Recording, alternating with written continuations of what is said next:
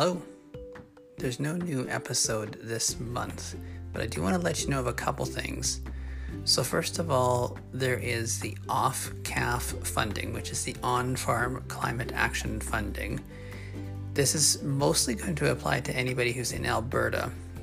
But if you're in the other part of the country and you're not sure of this, then still get a hold of me and I can point you in the right direction. But for anybody in Alberta, the deadline for any practices that you did this past year are, the deadline is November 7th to get the application in. So that's coming up.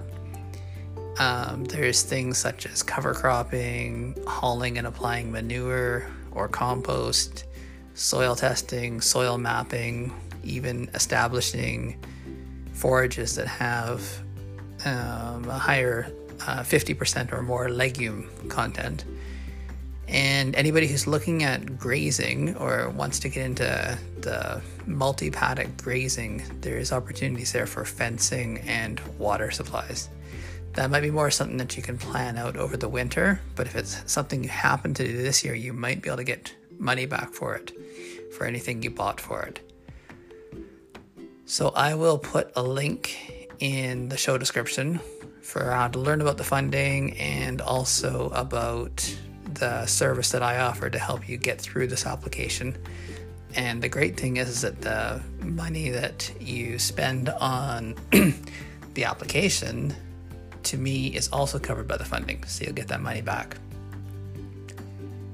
The other thing I want to mention is that there is an episode of another podcast coming up that I've been working on as a guest producer.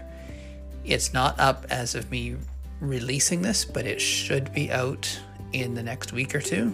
It's from Future Ecologies, and it's going to be covering the carbon markets, which are also under natural climate solutions.